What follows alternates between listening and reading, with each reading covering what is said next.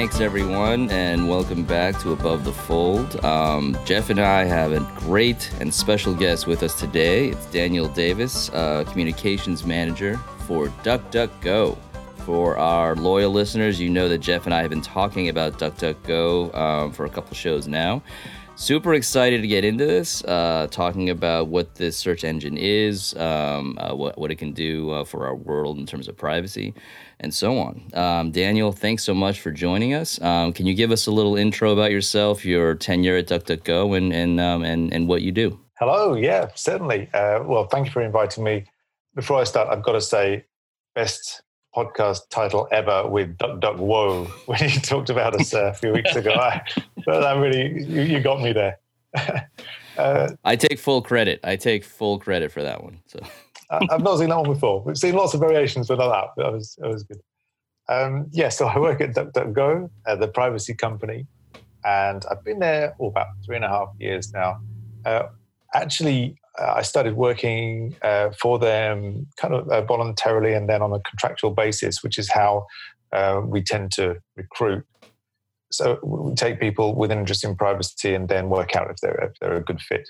And so I was actually working like that for maybe nearly 6 months before I joined full time. I originally found out about DuckDuckGo back in 2011 or 12. And the focus on privacy at that point pulled me in. The results I thought were not quite up to par, but I was going to stick with it. And since then, I'm very happy to say I've seen it become as good as any other search engine I've used. So I'm very happy, and obviously I must be happy because I'm working there full time. It's from the sort of staff side of things. We're a complete remote working company. So although the headquarters are in Philadelphia, we have nearly 70 staff scattered around the world. I'm calling to you from Japan right now. And we have people in North America, South America, in Europe. Not many in Asia at the moment. I think I'm the only one in East Asia, certainly. So yeah, all scattered around.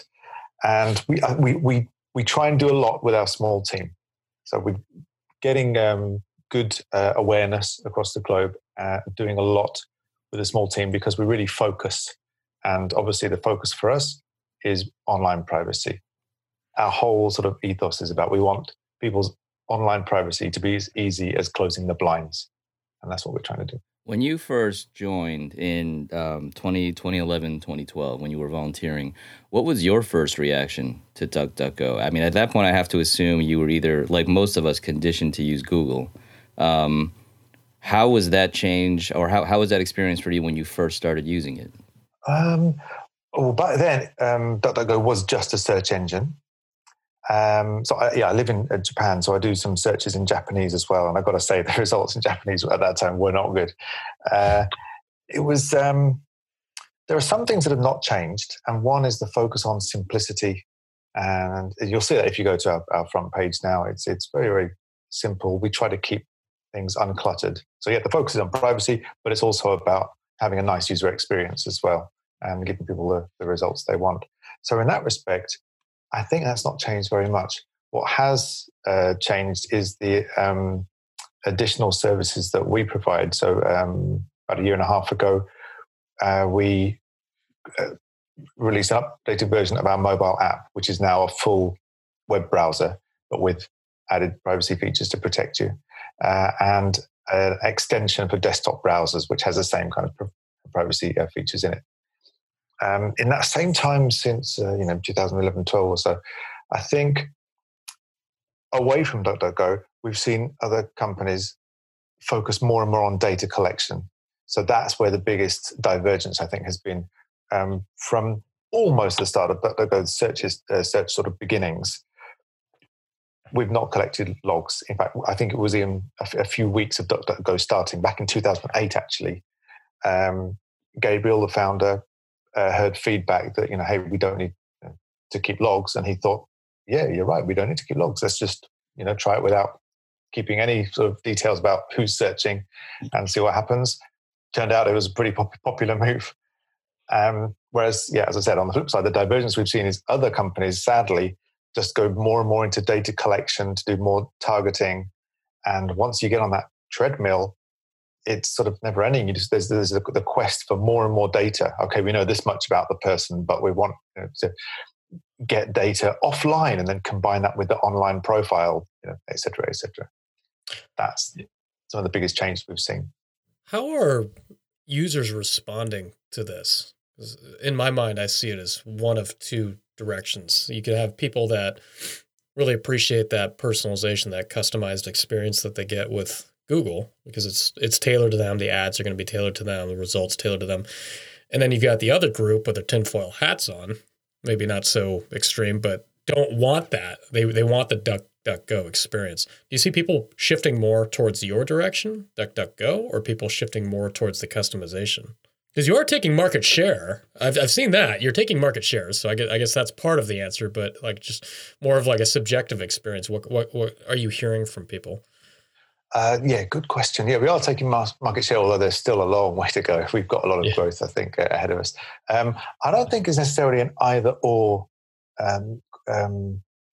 decision. I think you don't have to give up customization to have privacy. And we do actually have customization on DuckDuckGo. So you can go in and change the theme. You can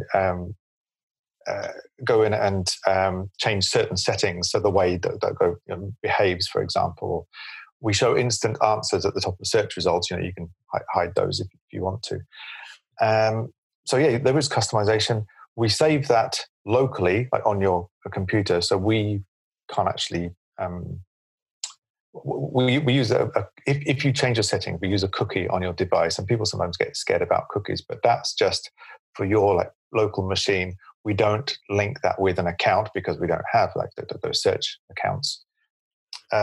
So that enables customization, but keeping people anonymous at the same time.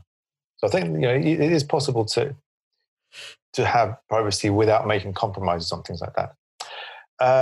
There is also, the ability to personalize search results from the company level. I'm not talking about DuckDuckGo, by the way, here. I'm talking about other non-private search engines. They can customize the search results automatically based on what they think they know about you, which could, on the face of it, be seen as convenient. But when you look into it, and we've done studies of this, it gets to the point where they're showing some results that they think are useful for you, but it also means they're hiding some results from you. And you don't know what they're hiding, obviously, because they're hidden. And it could be stuff that is actually either relevant or interesting or important to have a balanced view. And we find this in particular with, let's say, political searches or searches about a current controversial topic or a news topic. You search for something and you see results that are aligned with your point of view. You're completely missing other points of view, and therefore it's hard to make balanced decisions. It could even affect the democratic process if it's done excessively. Right. So you're kind of explaining a situation where, similar to what Twitter's going through, where they're creating echo chambers. And it's just kind of showing you a circular news feed of everything that you already believe. Yes, and that can be dangerous. It can lead to sort of a very sort of polarized opinions, possibly even extreme opinions. You had mentioned we touched on market share, and obviously, you had mentioned long way to go. What is the plan? I mean, you had mentioned all remote staff all over the world trying to build awareness, and I have to imagine, and it's been just about over 10 years since 2008. What is the marketing plan? How are you going to get awareness out there even more? Also, with the idea that more people are talking more about privacy, and internet privacy and online privacy is happening more in the news, I have to imagine the timing is perfect for something like DuckDuckGo to really spike in either awareness or popularity. Yeah, it's a good thing you mentioned the timing. And I think we could have said that at several different occasions in the past as well. There seem to be several occasions where the timing hasn't been perfect. For example, the Snowden revelations. We were around then and we're doing similar to what we are now. At that time, we only had a search engine, actually. But even so, it was still focused on privacy. Snowden revelations happened. People suddenly realized there's all this surveillance to a much greater extent than people realized. And we benefited there from people wanting to move to more private services. Similarly, last year with the Cambridge Analytica scandal on Facebook, suddenly people thinking, hey, this is getting creepy, possibly even beyond creepy, and they want to take some action. They want to do something proactive to protect their privacy. In those cases, it's something outside of our control that has happened. It's an external event, but our sort of focus on providing private services and products means that I want to say we're in the right place at the right time, but that indicates it's just like a one-off. But with, I don't know, if we provide a solid, reliable product that protects people's privacy, then when the realization is there, or when people want to take action because of some scandal or breach or whatever, then we're there. It seems like the realization is now, and specifically if you look into Google Trends, just looking at search volume, relative search volume for DuckDuckGo, the inflection point was around like fall of last year, where and it seems like every single week there's a new privacy scandal coming out, whether it's Google or it's Facebook, like the Cambridge Analytica thing. I just went through my Google settings the other day just to see what the information is, because they update it to Google syncing. It took me an hour to go through all of the different categories of information. I'm not even kidding. All of the different categories of settings that you can have. And it's like, it's almost intentionally vague. So it seems like that moment is now that this is happening. It's every single day that this stuff is coming out. Some new story. Yes, you're right. And it's, there's lots of companies doing it deliberately. They have privacy policies, but they deliberately make them vague or extremely long, or the settings for you to opt out of something are either scattered across various individual sections of the service, or they're hidden behind various clicks and pages, or tiny text instead of a big button kind of thing. So yeah, I think it is very difficult using regular services to understand what data is being collected, how you can stop it being collected. I wanted to say as well, so yes, we have had a boost from things like the Cambridge Analytica. We find actually that what often happens is that sometimes there'll be some event like that, and then it'll kind of trigger almost like a Rolling Stone gathering moss as it rolls down a hill. Somebody will tweet about it, then somebody else will mention it on their radio show, and then it just takes one or two influential people to get scared of the loss of privacy and wants to do something about it, and then a mention of DuckDuckGo and other people look into it. And we benefit from it in that way. We also do our own sort of marketing as well, trying to spread awareness. We have a blog called spreadprivacy.com, and the focus there is to share tips and advice on how people can protect their privacy, as well as research that we've done, surveys that we've done on a cross-section of usually the US adult public, and then we release that again, all in the name of increasing awareness. Yeah. If I can give you a couple of examples of the surveys that we've run. One was asking about awareness of the companies owned by Google and Facebook. And we were surprised that many people didn't realize WhatsApp is owned by Facebook.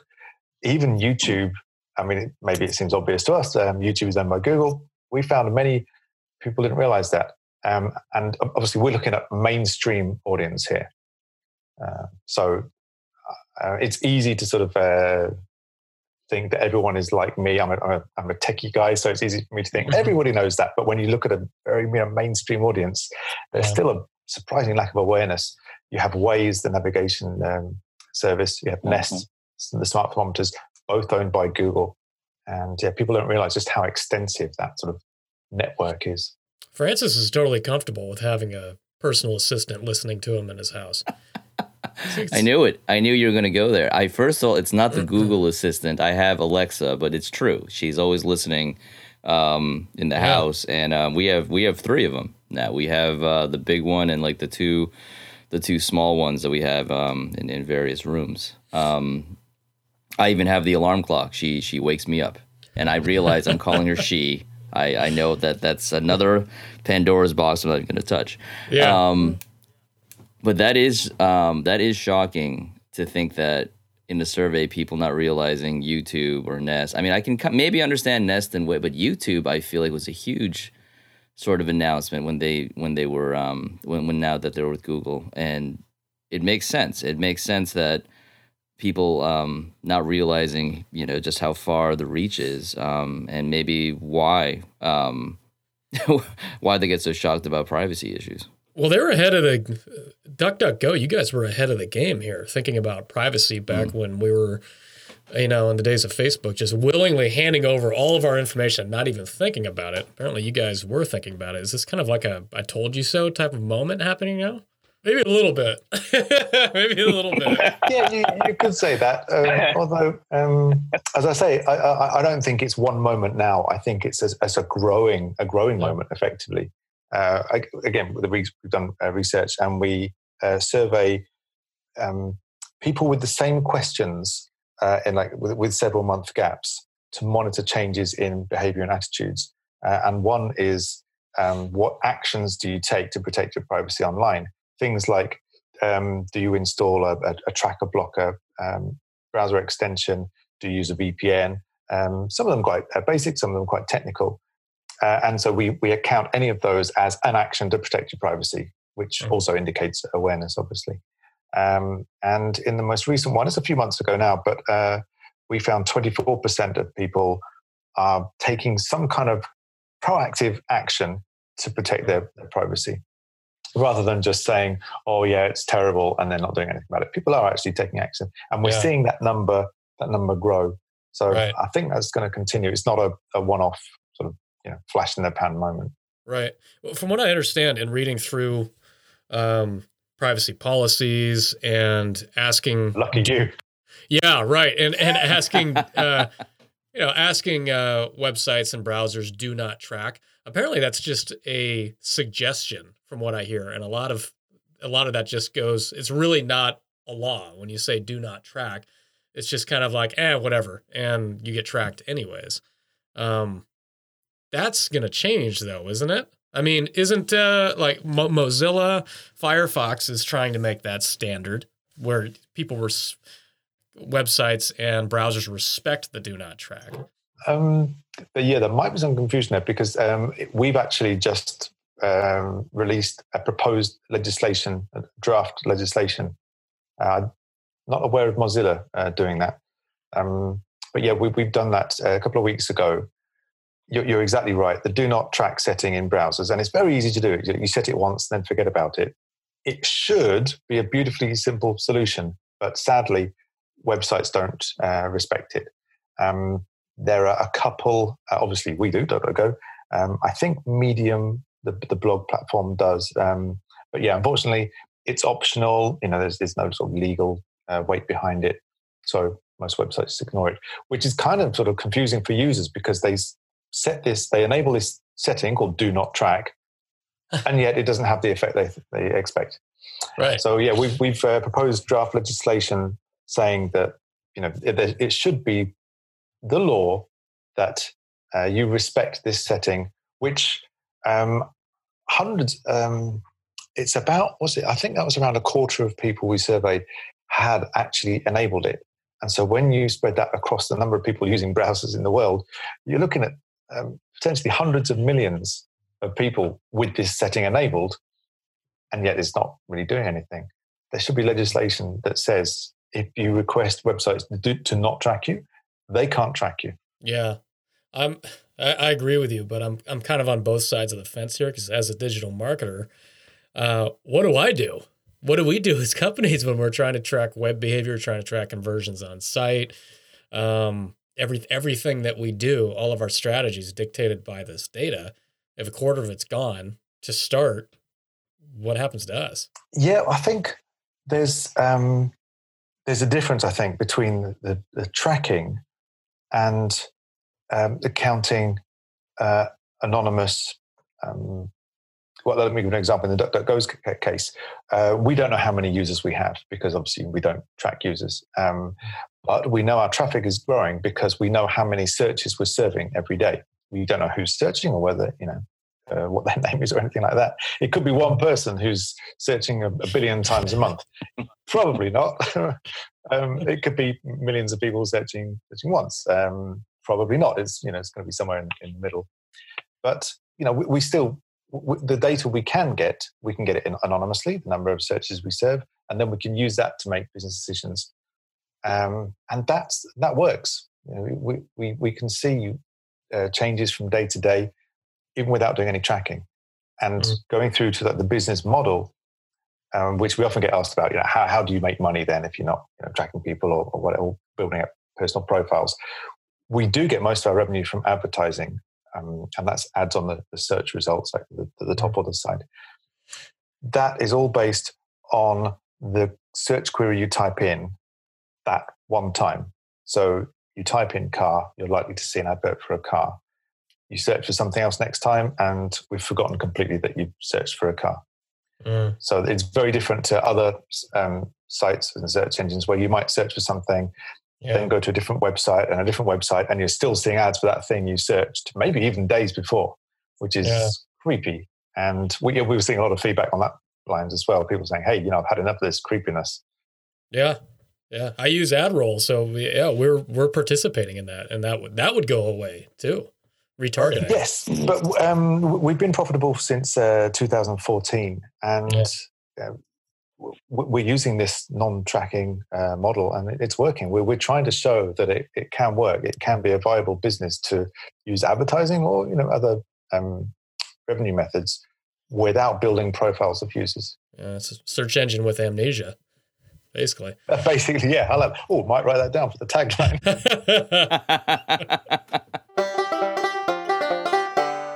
Jeff knows this. I've always made the joke that someday his job's going to go away because of either robots or maybe now because of DuckDuckGo. But honestly, and maybe Jeff, this is more for you. I think with digital marketing, it actually just shifts. Even just thinking about how people search, the phrases they use and so on, they had to learn that. The way they search now is wildly different from when they searched in 2008 versus 2012 and so on.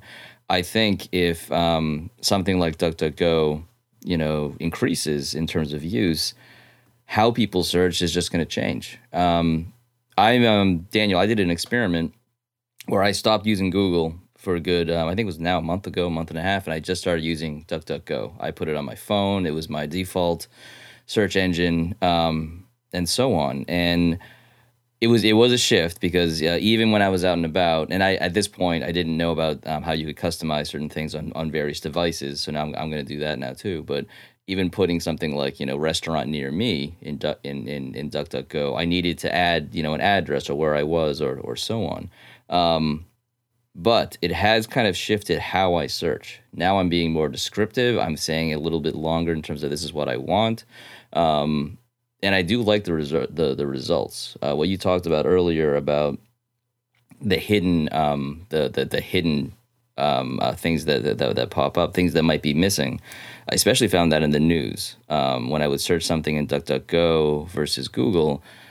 9 times out of, almost 10 times out of 10, I would find an article in DuckDuckGo that either wasn't on Google's page 1 or wasn't on Google at all, and I found that refreshing. It was almost as if I was going back in time before all the customization with search engines, and I was just finding random stuff on the internet. That was interesting. So I do think, I guess what I'm saying is that I think humans will adjust. If it is this way of searching in the future, I think eventually people will be able to do it, and Jeff, you will still have a job. Oh, thank you for that.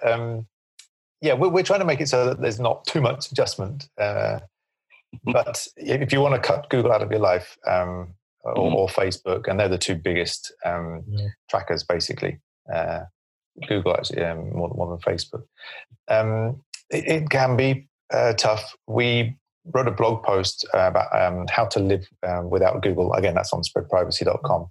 And that's proved very popular because people want to do it and they're not quite sure how. So there is some guidance needed, which we're trying to provide. But as you just described, I think the benefits can, once people see the reality, it's like, hey, it wasn't so bad. But that kind of brings me back to awareness and marketing, though. I mean, honestly, I personally found out about DuckDuckGo because Jeff referenced it in a past show.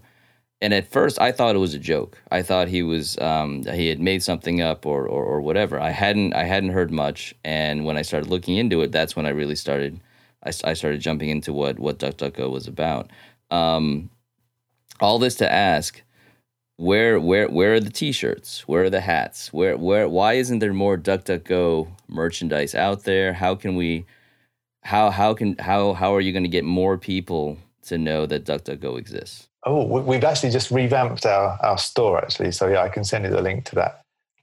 It was it was growing old and pretty undiscovered and unloved for a long time. Francis loves swag. Oh, okay. little trinkets, little things to put on his desk. It's not untrue, but yeah.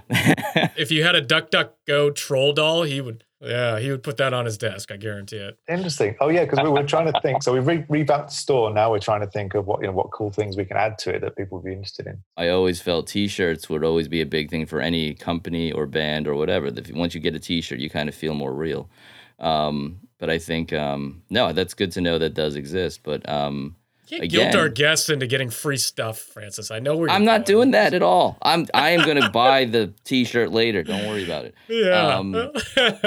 But it goes back to like how are you going to get this word out though? I mean, you're in this moment where and it's a heavier moment. I mean, you have the bill, the do not track bill coming up. You have people. You have my dad who's on, not on any sort of social asking about, privacy issues and what can I do out there. This is a moment for DuckDuckGo. Why I want to know that there's a marketing plan. I want to know that there's something that you guys there is a strategy out there to get, by the end of the year, this many more people should know about DuckDuckGo. I thought appearing on this podcast was it.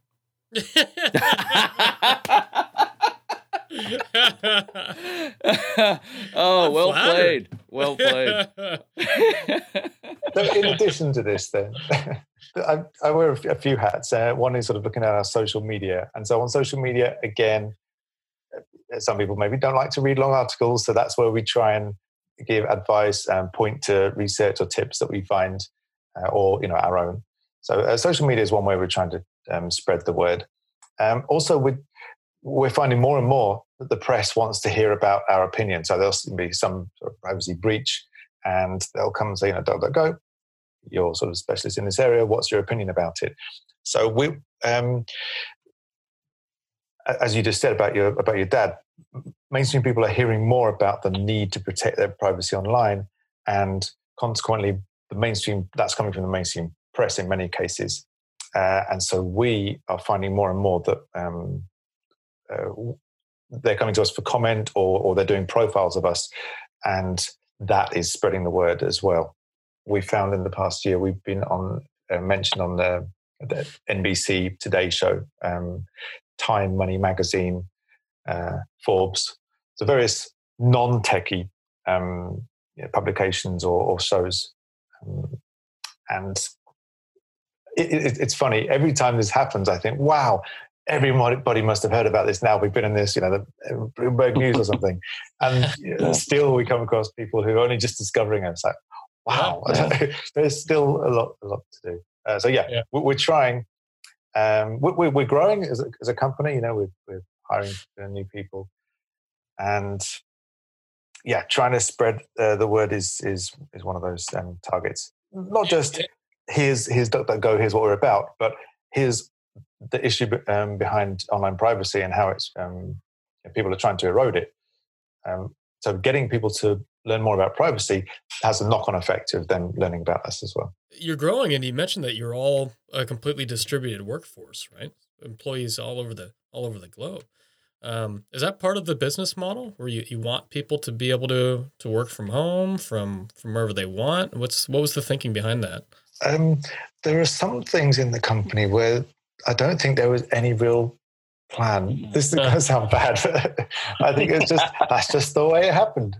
Yeah. Similarly, a lot of the back-end code was written in Perl, and that's just because that's what Gabriel wrote it in, and that's how it was. I don't think there was any decision like, right, let's evaluate all these languages and we're going to use this. Similarly, there was no real, what sort of recruitment structure are we have in terms of office location. Gabriel, the founder, was based in Philadelphia. He liked living there, so the company started in Philadelphia. And obviously, tech companies often tend to congregate around Silicon Valley, but no, Philadelphia is good. And then he started needing extra help. Initially, it was local people, but the company, everything it did was online. So inevitably, you're going to get inquiries and feedback and comments from people all around the world online. And yeah, if you can do the work and you're based somewhere else, it doesn't matter. Let's have you do the work. Could be on the moon as long as you have a good internet connection. Get your work done. It does make some things difficult. So you don't get that everyday sort of, office atmosphere, office chat. But we have a few ways where we try and work around that and maintain the company culture. One of them is, and I think some other remote working companies do this as well, maybe most, we have an annual meetup in Philadelphia, actually. The whole company meets up there. Also, within the company, we work in teams on specific areas, and each team will have their own separate meetup somewhere in the world, maybe somewhere, relatively convenient for all the people in that team. So physical meetups are good. We also have, we're actually an audio podcast, I think, but we're speaking on video chat now. So we use video chat a lot, not just for company work meetings, but also every Friday we have a random neighbors meeting, we call it. So we've got a script. Again, I think it's written in Perl, which will randomly assign you to 2 or 3 of your colleagues. It's like, hey, meet at this time and have a chat about something, usually not about work. Yeah. And sometimes it's somebody new to the company you've never chatted before. Sometimes it's somebody you know pretty well. So this is a video chat. So you get randomly assigned people. You get on a video chat and just catch up. And yep, you know in advance who it's going to be. But at this time, get on a call with this person and this person and this person for 20 minutes, and that's just before the all hands video call of the week. So it's a nice sort of way to sort of wind down a bit, I suppose, or at least switch off from. Focus, typing, whatever, and get to know people better. That's interesting. So we talk about remote work quite a bit, as we've embraced that quite a bit. A lot of the company works remote as well. And it can be challenging too. We recently found in the last year that we have to use video chat. If we're going to be distributed like this, you have to see other people's faces, because you just don't get the same impact just talking through the phone. But that's a really good idea. I like that idea of, what was it called? Phone a neighbor, or call it neighbors? Neighbors call. Neighbors. Yeah. Feel free to borrow that. Yeah, we definitely will. It's really easy to kind of like silo yourself off, and you can end up working, 12 hours a day, 14 hours a day, because you're stuck in front of a computer. I don't have to go anywhere. I don't have to commute. So I like the idea of kind of like incorporating both worlds. Yes. Oh, and we take it seriously. It's neighbors call, so everybody's doing the same thing, so nobody expects you to be working during that time. With the neighbors call, at Brafton, there was a holiday party years ago where it was assigned seating, and it was the same sort of idea. It was this one chance that everyone made sure that everyone was kind of seated with someone different. The different departments were mixed up. To this day, people who remember that party will always say, you know what, that's the only time I got to know other people. We all worked in the same place, but the fact that we were forced, and it was only dinner. We had dinner, and then there was whatever, it was like a wedding reception. But because they were forced to have to sit at that table with a bunch of random people, that's the only reason they knew everyone, or got to know different people, which feels exactly like what you guys are doing with this neighbor chat. I think there's something to that, of almost forced conversations. But it worked. It worked in person. I feel like, the video thing could absolutely work now with a lot of remote writers and remote workers. Yeah, it's surprising. It's only 20 minutes a week, but really, it's nice. After the call, it's like, that was cool. I learned something about that person, or I've been wanting to chat to him for a while, or whatever. One other thing we do, which is not again, we're trying to maintain company culture, but it's not actually using video, is a weekly question going out to everyone on our internal system. So it's effectively the same as we would have a regular task in our online management system. And it's called Know Your Company. And each week we'll have a different question. This week's one was, what travel gadgets do you recommend? And then people start talking about noise cancelling earbuds or whatever. Another time in the past we've had, if you weren't doing the profession you're doing now, what alternative profession would you be doing? And that can delve into a chat about astronomy or philosophy or something like that. Another one was, it was just, when have you ever been on TV? And people threw up some really interesting stories. Another one was one that really I remember was one of the people on our team was about to do something which was like, kind of a big deal. And so I said, they must have been very nervous. So with them in mind, what situations do you remember in your life that, that have made you really nervous or anxious? And we got some really quite scary stories, actually. Where people to pretend guns and scary dogs and all sorts of... Oh God, I just had a flashback. I've actually been, oddly enough, I've got a very strange background. I worked in mosquito abatement for years. So I was out on these, on the marshes on these aquatic tanks. So I've got these stories of dodging wildlife. It kind of ranges from bulls chasing me out of pastures and hopping over barbed wire fences to dogs. You mentioned dogs. I've been chased out of 3 yards by dogs one time. And this one time as a huge dog, I was walking up there and I got this spidey sense. My hair was sticking up. And all of a sudden I saw this giant mastiff with a bowling ball of a head. And I looked at it and I said, "Oh, don't you run, Jeff." And I was like, "Oh, screw, I'm running." And I started just booking it. And I'm like, I got maybe 100 feet and I was close to the fence. And I thought, okay, I got time. I've been, I had a jet trail at my ass. I was probably got time to get through this gate. And I turn around and he's right on me, like 2 inches away. I don't have time. And I just went headfirst over the fence and broke through this beautiful picket fence and flew over the top of it. And the best part was there's neighbors out front and there's nothing they could see behind it. All of a sudden they just saw this guy with this giant ladle in his hand fly over a fence and crash through the picket fence. That would have been my moment. Wow. And you were unscathed after that? I had a few scratches. Pride was shot for maybe 3 days, 3 days of healing from that wound. But that would have been what I shared with you. Yeah, cool. That's a great example. Yeah, that's exactly the kind of thing that we do. And you get to learn people's characters. And when we do meet up in person, it's nice. You can ask people about it or make fun of them or whatever. Daniel, I've worked with Jeff for 5-6 years. I have never heard that story at all. I don't know. It's possible, Jeff, you told me and I forgot, but I think I would have remembered. Or I have so many other questions now about you dodging wildlife that we don't have time for. But that just proves, that's a really interesting way to build culture remotely. And again, that's another good thing that DuckDuckGo is doing. I'm glad I was able to bring you two together there. Thank you, Daniel.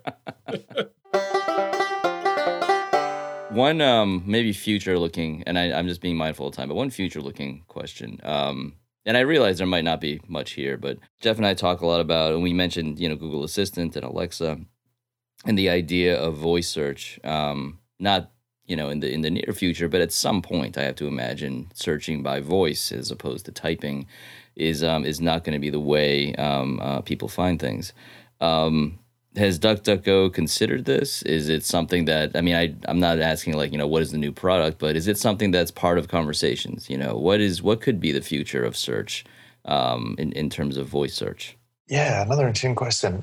We are seeing people using voice more and more with the home assistants and stuff.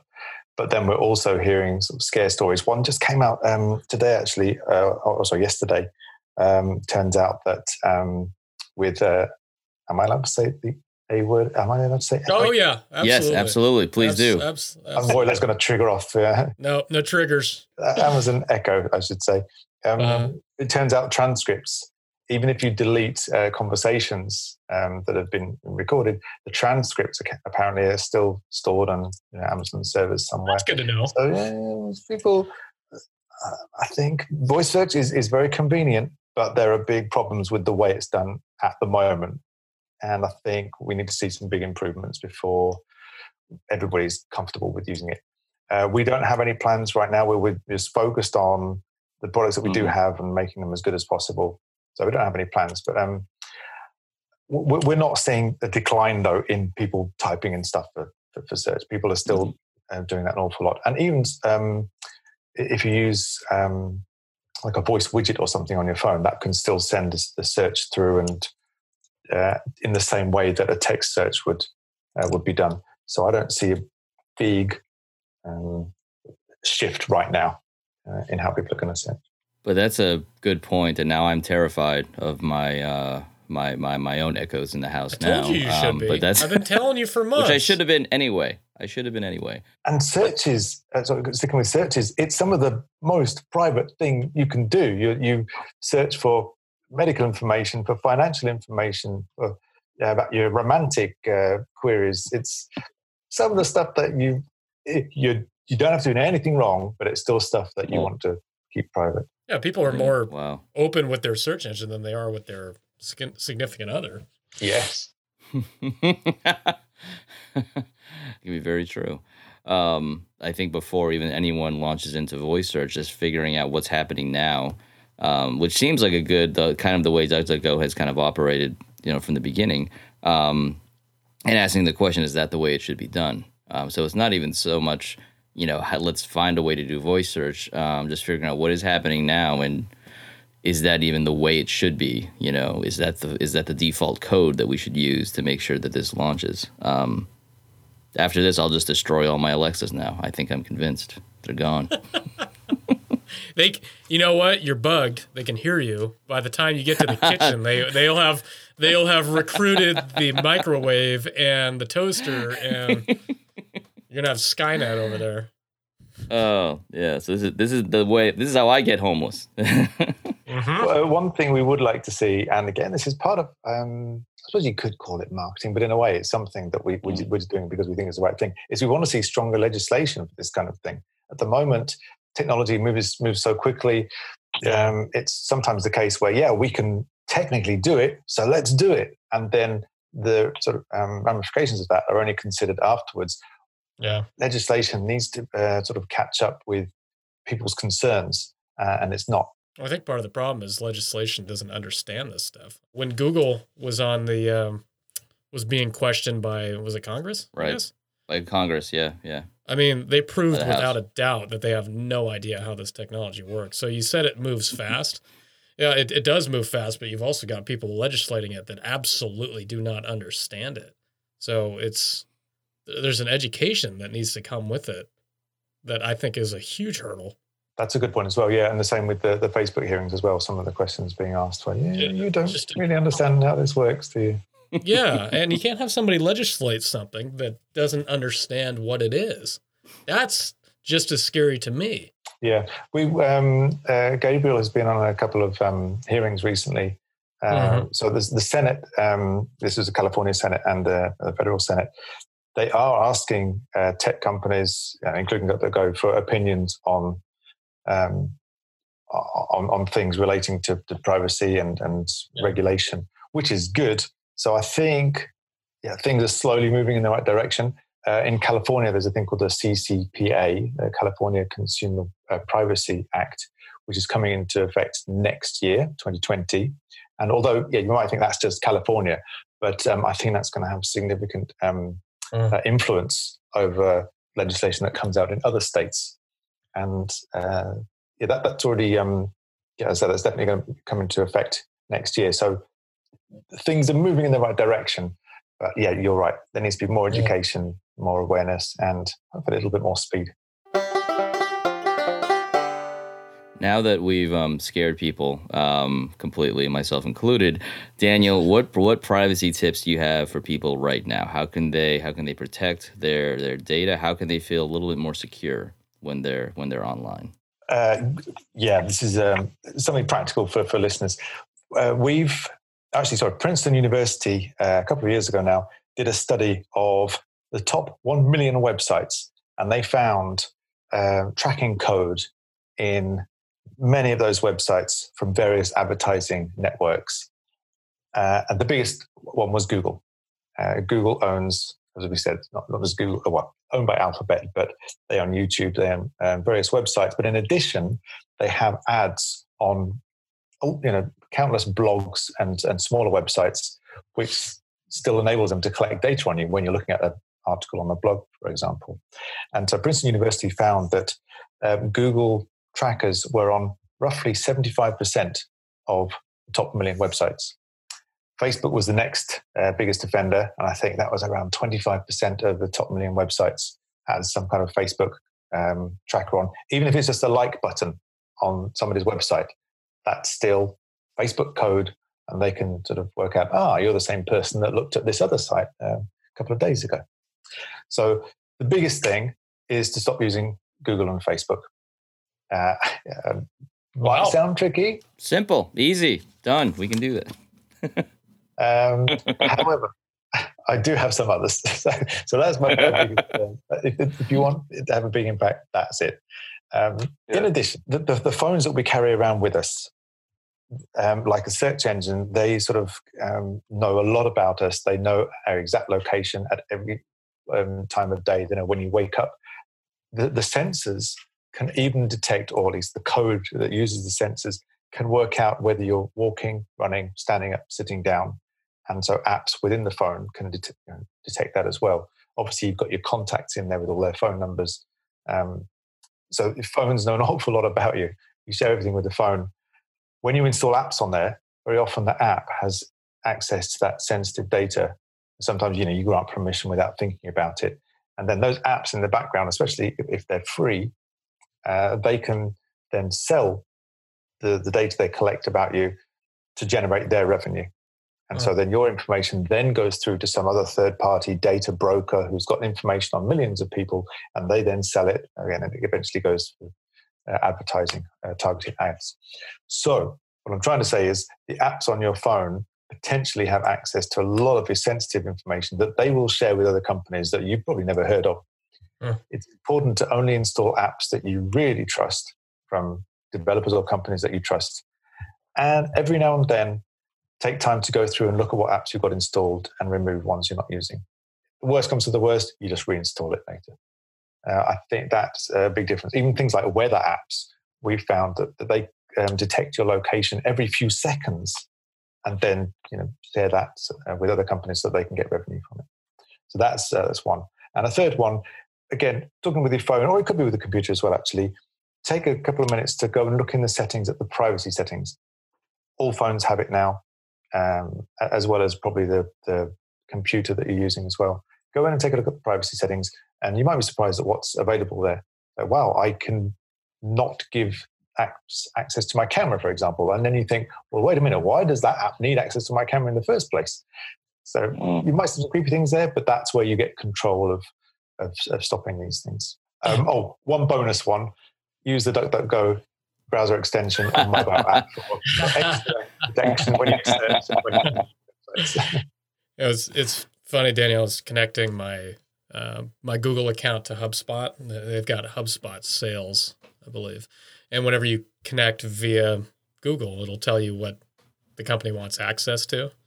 And I got this hilarious list of things. HubSpot wants access to your Google account. And then you click accept and it shows all the things that it wants. And what it said it wanted to do was read, compose, send, and permanently delete all your email.